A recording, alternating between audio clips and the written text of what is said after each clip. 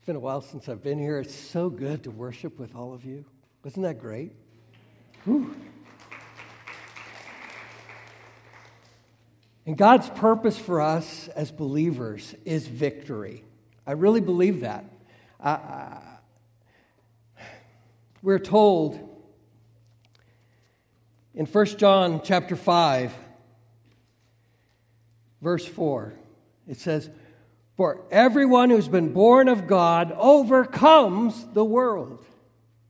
And this is the victory that has overcome the world."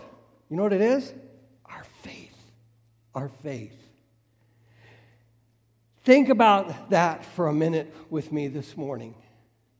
What it's like to have victory in Jesus. I want to kind of make you think about this for a minute by giving you an idea that I had before I came. What if someone walked into church and he said, "I have $1 million for the church"? And what if someone stands up in the church and says, "I'm sorry, we only accept $10 bills"? Don't you think it's a little crazy? I mean, the scenario is crazy, but the idea that we'd only take a $10 bill would be even crazier. But that's exactly what Christians do so many times in our walk with God. God has so much more for us. He offers spiritual wealth beyond our comprehension, more than we could ever dream if we would walk with Him. We say we want salvation from Jesus, right? But we leave untouched all the blessings, the victory over sin, the deeper fellowship with God that He offers, fruitful service, and a confident expectation in a glorious future with Him. I found myself in difficult times before and feeling just like that, like I left something that I should have been better prepared for. How about you? Now, Nathan had given me a really big assignment. I'm supposed to preach through 3 chapters. And it would take me about 30 minutes to read through all of it. And so this morning, we're going to focus on chapter 11, okay? Because chapter 11 has a really great story, some ideas about what faith is all about for us to think about. And so grab your Bibles, turn to chapter 11, and as you're doing that, God gave the Israelites this place, this promised land, right? You guys have been following along with Nathan, right? So he's been preaching on this. You kind of know where you're going. We're heading into the promised land, and God gave the promised land, the land of Canaan, to Israel, not because they were righteous. Did you know that? It was all about grace. Over and over and over again, you'll notice as you kind of read through this and explore this, they always were disobeying God. They were rebelling against Him. They were over and over again proving that they were unworthy of the promised land. But God, full of grace, gave them the land anyways. Isn't that what grace is? Something we don't deserve. And they didn't deserve it, but God did give it to them. And I want you to see the Israelites were not just passive in receiving this grace. In fact, they had to believe God in order to take possession of this land. They had to believe. They had to demonstrate faith by obeying the Lord's commandments, including the commandments that He would give through Joshua, their new leader. When the Israelites believed God, things went really well. When they believed God, the Israelites lived out their faith. They followed God's orders given through Joshua. They would capture the cities and the places. But when the Israelites showed a lack of faith and did not obey the Lord, they experienced defeat. Isn't that kind of what you guys have heard so far in the sermons? Do you remember in Joshua 7 with Achan's sin at Ai? Faith and obedience leads to victory. And victory, if you kind of read through the stories, you know that the victory is always of the Lord in each and every single one of these passages. It's true in Joshua's time. It's true. I believe these principles of faith are true even today for us. And so I want us to see a few principles of faith in these chapters. And the first one I want you to notice is kind of an overview of the entire 3 chapters. You and I cannot rest on our laurels. It's too soon to quit, folks. Our responsibility is to complete the conquest, to take the steps of faith necessary. The principle of follow-through is so important in business, in sports. I mean, you can't have a good jump shot unless you follow through, right? I've never perfected this or know very much about it, but I understand in golf, follow-through is really important for a good shot. Is there any golfers here? Is that true? Follow-through is important. It's important in spiritual things as well. Any work in a spiritual battle, it is the follow-through that is important.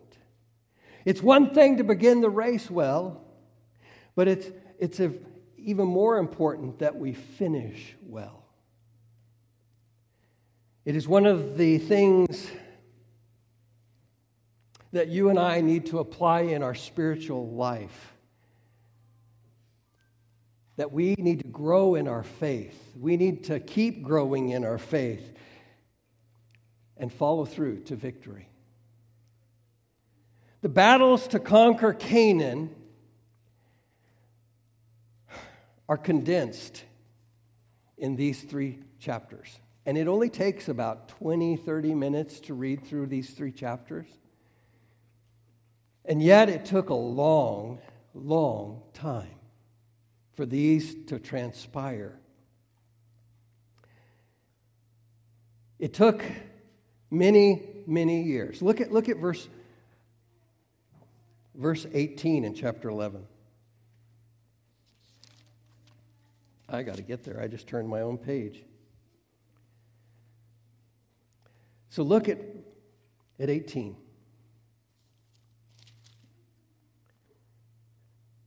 It says, Joshua made war for a long time with all those kings. It wasn't quick. It was a long thing. And this was not a quick victory, cleaning out the land of Canaan. But in all fairness, you know what? I've noticed that's pretty much typical with the way God deals with his people. It takes a long time. God's power is still at work, even if we don't see his power exhibited in flashes of glory. God is still at work in the mundane, in the long haul. God calls his people to a lifelong commitment over long periods of time. I mean, if you think about it, all these stories of the patriarchs, each one invested years of their lives. I mean, it took 120 years for Noah to build the ark. Put that in relationship to your life and mine. 120 years to see God's faithfulness. You see, when we don't see God at work,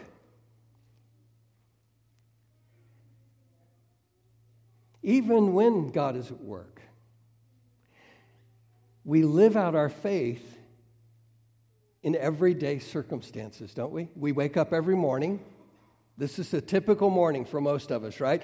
We wake up, we rub the sleepies out of our eye, we wash our face, we brush our teeth, we read our Bible, we comb our hair, we take the garbage out, and we go to work. Right? Then the next morning we go to bed, we wake up, we brush our teeth. Same thing over every day. The writer of Hebrews in chapter 10, verse 36 says, "For you have need of endurance, so that after you have done the will of God, you may receive what is promised." Even though Joshua had achieved amazing victories in the first few weeks of them entering into the promised land, it took 7 years to fully occupy and consolidate the land under their control. You and I can't rest on our laurels. We can't rest on a prayer somewhere back in our past. We've got to keep on. It's way too early to quit in your spiritual walk with God. Second thing I want you to notice here is it's the same God in the next chapters, but just some new problems they'd never run into before. Now, verse 1 says, "At Jericho, at Ai, in the hills of Gibeon," he'd heard about how everybody got whooped, right? And so he's a little afraid. And so it says he sent to Jobab, the king of Madon, and to the king of Shimron, and to the king of Akshif, and to the kings who were in the northern hill country, and Arba, south of Chinneroth, and in the lowland, and in Naphthdor in the west, to the Canaanites in the east and the west, the Amorites, the Hittites, the Perizzites, and the Jebusites in the hill country, and the Hivites under Hermon in the land of Mizpah. And they came with all their troops, a great horde, in number like the sand that is in the seashore, with very many horses and chariots. And all these kings joined their forces, and they came and encamped together at the waters of Minron to fight against Israel. Now, Joshua had seen God work. He had faced some pretty strong enemies before. But now he was up against more armies comprised of superior numbers. I mean, think about this. Superior numbers and superior technology of his day. And so now we have this great, massive army. In fact, Josephus, the Jewish historian writing about this incident many hundreds of years later, stated that the combined forces of the Canaanite numbers were 300,000 foot soldiers, 1 million in cavalry, that's guys on horseback, 20,000 chariots. Whew. And even if Josephus stretched the numbers a little bit, it was a lot of people, a strong army that had more technology than Israel. And the Bible tells us that they came out with all their troops. And how did it describe it? A great horde that outnumbered the sands of the sea. I don't know about you, but I've been to the beach. Have you? And I've never sat on the beach and said, I think I'll count all the grains of sand. I told this to my wife because I thought, does this make sense? And she goes, I've never even thought about counting anything on the beach. Right? I mean, but we look at it and we go, that's a lot of sand. And that's what he's trying to convey. They were up against a superior army. But it's the same God. The same God that helped them through every other victory. Is that right? And so Joshua may have been fearful of the size and the weapons and the technology of the enemies, But all of that was offset by what we see in verse 6.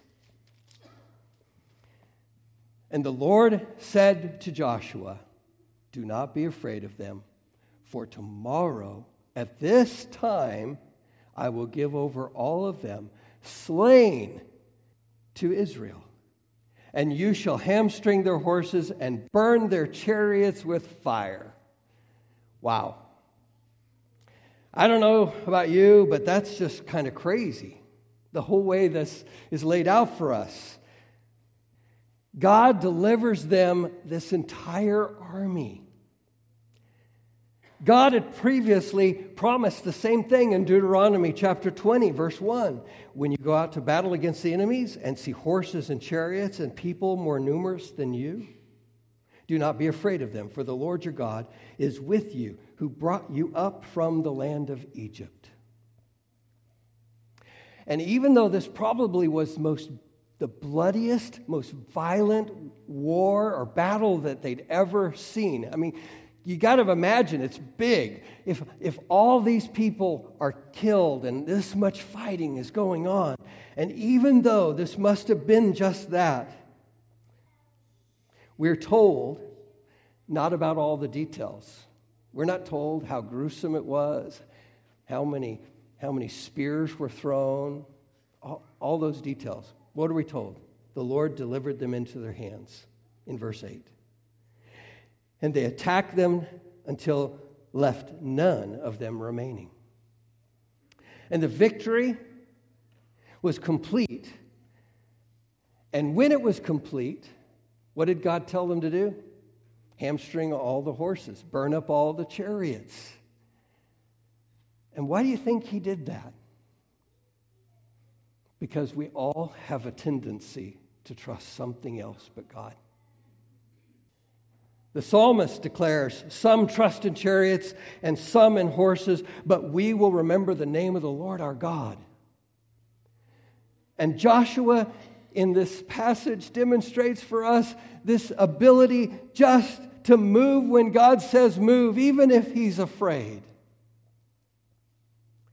And that's what I call radical obedience. He was not reluctant to accept the new challenge that was confronting him. It was crazy, the size of what he had to do, with a willingness to keep on, with courage and faithfulness. Now, I thought about with calm courage and fearless faith, but I don't know that I really see that in Scripture. And I got to tell you, I don't usually engage the enemy in my personal life either with calmness and fearlessness. I don't know about any of you guys. Only my wife can do that.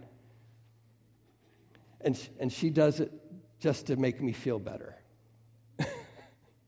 She just puts on a good face, right? But I think he did do what God told him to do with courage and faith. And he advanced to take the hill. It might be hard for you and I to read our Bibles when we're so busy. It might be hard to share our faith with someone at work. It might be hard to lead a Bible study when Pastor Nathan tells us we should do that. It might be hard for us to go against the crowd. It might be hard to give a tithe or give sacrificially to the building campaign. But this passage tells us that God goes before us. He prepares the way. He overcomes the opposition. He enables us to take new ground for His glory in our lives and in the church. You know what? There must have been this nagging temptation, because I know I feel it sometimes. There must have been this nagging temptation for the Israelites just to settle down. They'd already taken some of the land. Let's just quit. Let's just redivide. We'll have a little smaller spot, but it's nice. It's nice here. Let's just enjoy the pastures, the fields, the orchards, the cities that we find ourselves in right now. But that wasn't God's plan. Obedience requires us to work. I want to ask you, are you afraid? You are never too old. You're never too old and you're not too young to give yourself completely to the Lord and obey Him when He calls. Sometimes we get frozen by our fear, too afraid to stand our ground, too nervous to advance up the hill. But I want you to notice what happens here in this passage. Faith overcomes fear. Chapter 11, beginning in verse 21 and 22, it says, Joshua came at that time and cut off the Anakim from the hill country, from Hebron, from Debir, from Anab, and from the hill country of Judah, and from all the hill country of Israel. And Joshua devoted them to destruction with their cities. There was none of the Anakim left in the land of the people of Israel. Only in Gaza and Gath and in Ashdod did some remain. In Israel's dictionary, the word terrifying had the Anakim picture right next to it. These people were scary. They were big. They were tough. They were kind of a race of really big people that so terrified the original spies. Do you remember when they entered into the land? They looked and they said, what did they say? Do you guys remember? Do what? They're giants. And they said, we look like grasshoppers in their sight. And yet in this passage, you know what? God exposes the groundlessness of their fear and anxiety because Joshua whoops them. He defeats them. God does. Right there in front of them. God does it right in front of them. And I don't know about you, but I have my own sets of fears that this passage really speaks to. And I'm going to give you one of them that God really exposed to me right before, even this week, as I was preparing for this. I bought an old sailboat. I thought it would be relaxing to sail on the lake out here at Branched Oak. And I could live kind of like a Christopher Cross song. Sailing, take me away to where I always... Right? You know that song? Yeah. And I could just relax on the lake and forget about all the stress of life. And you know what? A lot of times that's far from the truth. Sailing is not always stress-free. In fact,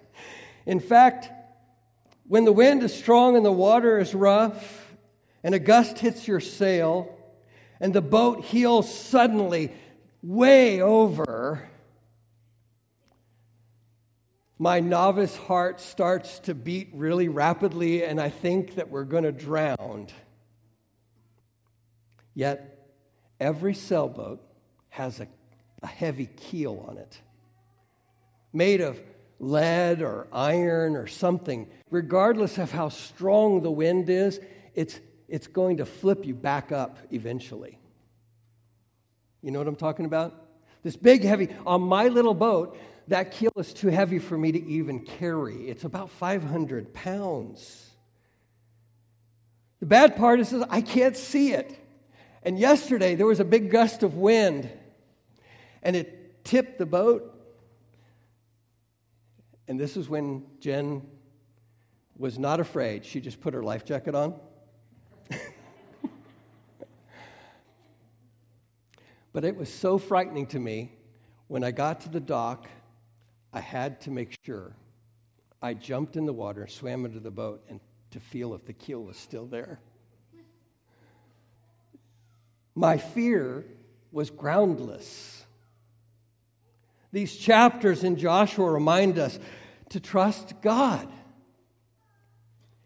And fear is groundless. Like the children of Israel in the Bible, one author who was fearless, bound up in that same kind of fear that I shared with you, she heard a sermon about scarecrows that challenged her to turn from fear to faith. And I just want to give you an excerpt of the sermon because it was so good. The preacher said, "A wise bird knows that a scarecrow is simply an advertisement. It announces that some very juicy and delicious fruit can be had for the picking. There are scarecrows in all the best gardens.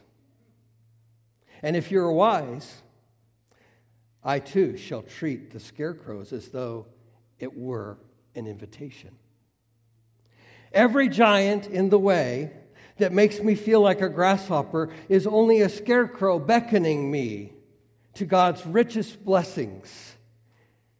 And then he concluded his sermon with this. He said, "Faith is a bird that loves to perch on scarecrows."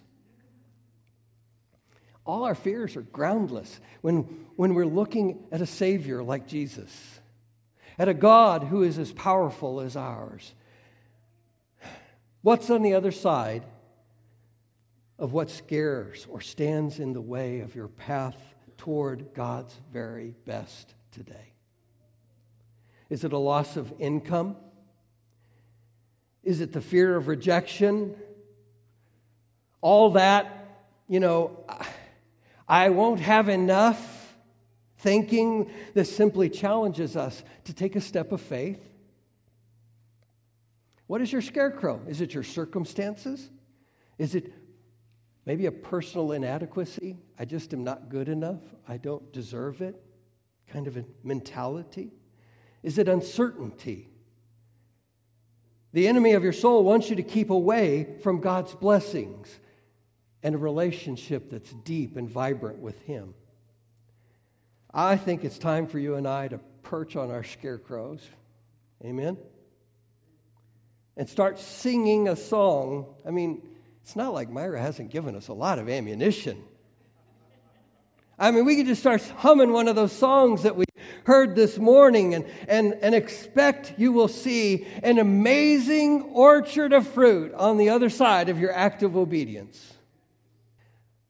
In Bunyan's Pilgrim's Progress, there's a little story. I know I'm telling too many stories, but I just think they fit here. But if you remember that Pilgrim's Progress, Christian's approaching the Palace Beautiful, where he hoped to get lodging, and he began to walk down a narrow path. And if you remember the story, there's two lions there. And there's a parenthetical there. And he says, but the lions were chained. And that is frequently the case in our lives. The truth is that Christ sits at the right hand of the Father, far above, in all rule and authority. He has all of that. According to Ephesians 1, verses 20 and 22, He has everything under His feet. He has it all in His hand, in His control.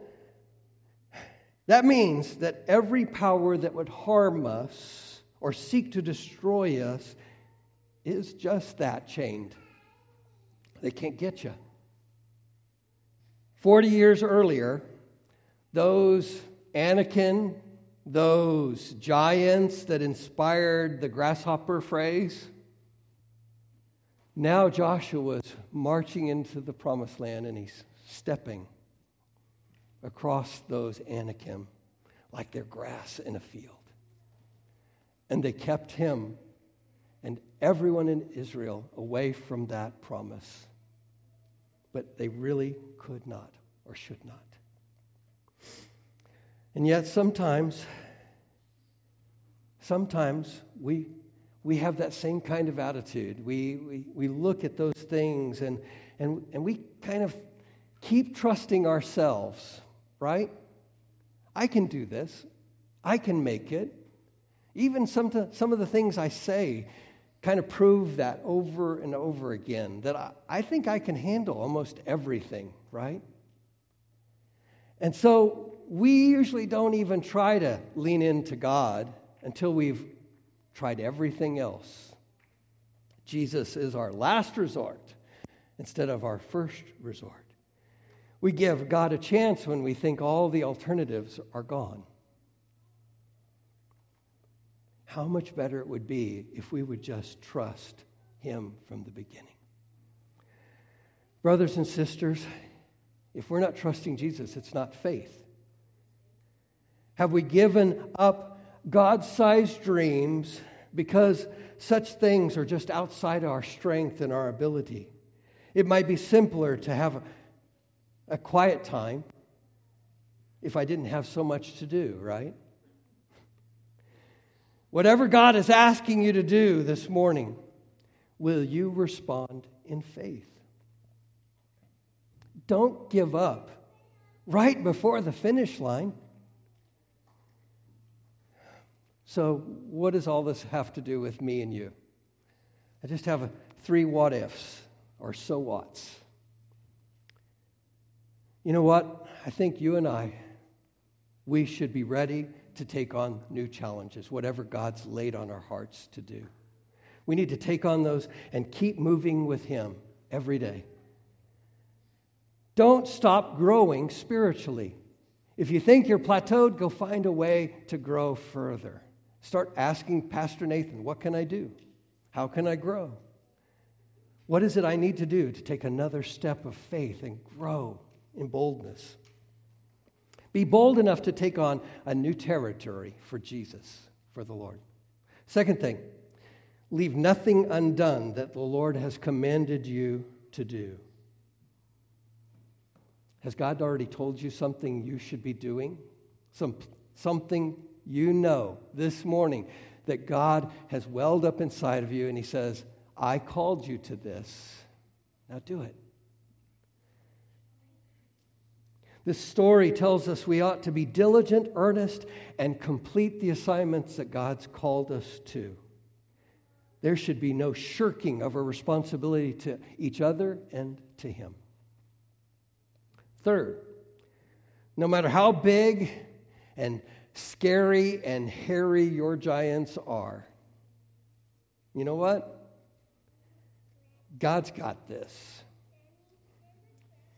God is able to conquer them. All you and I have to do is take a step of faith. Let us not forget that He's already given you everything you need to have spiritual vitality and victory.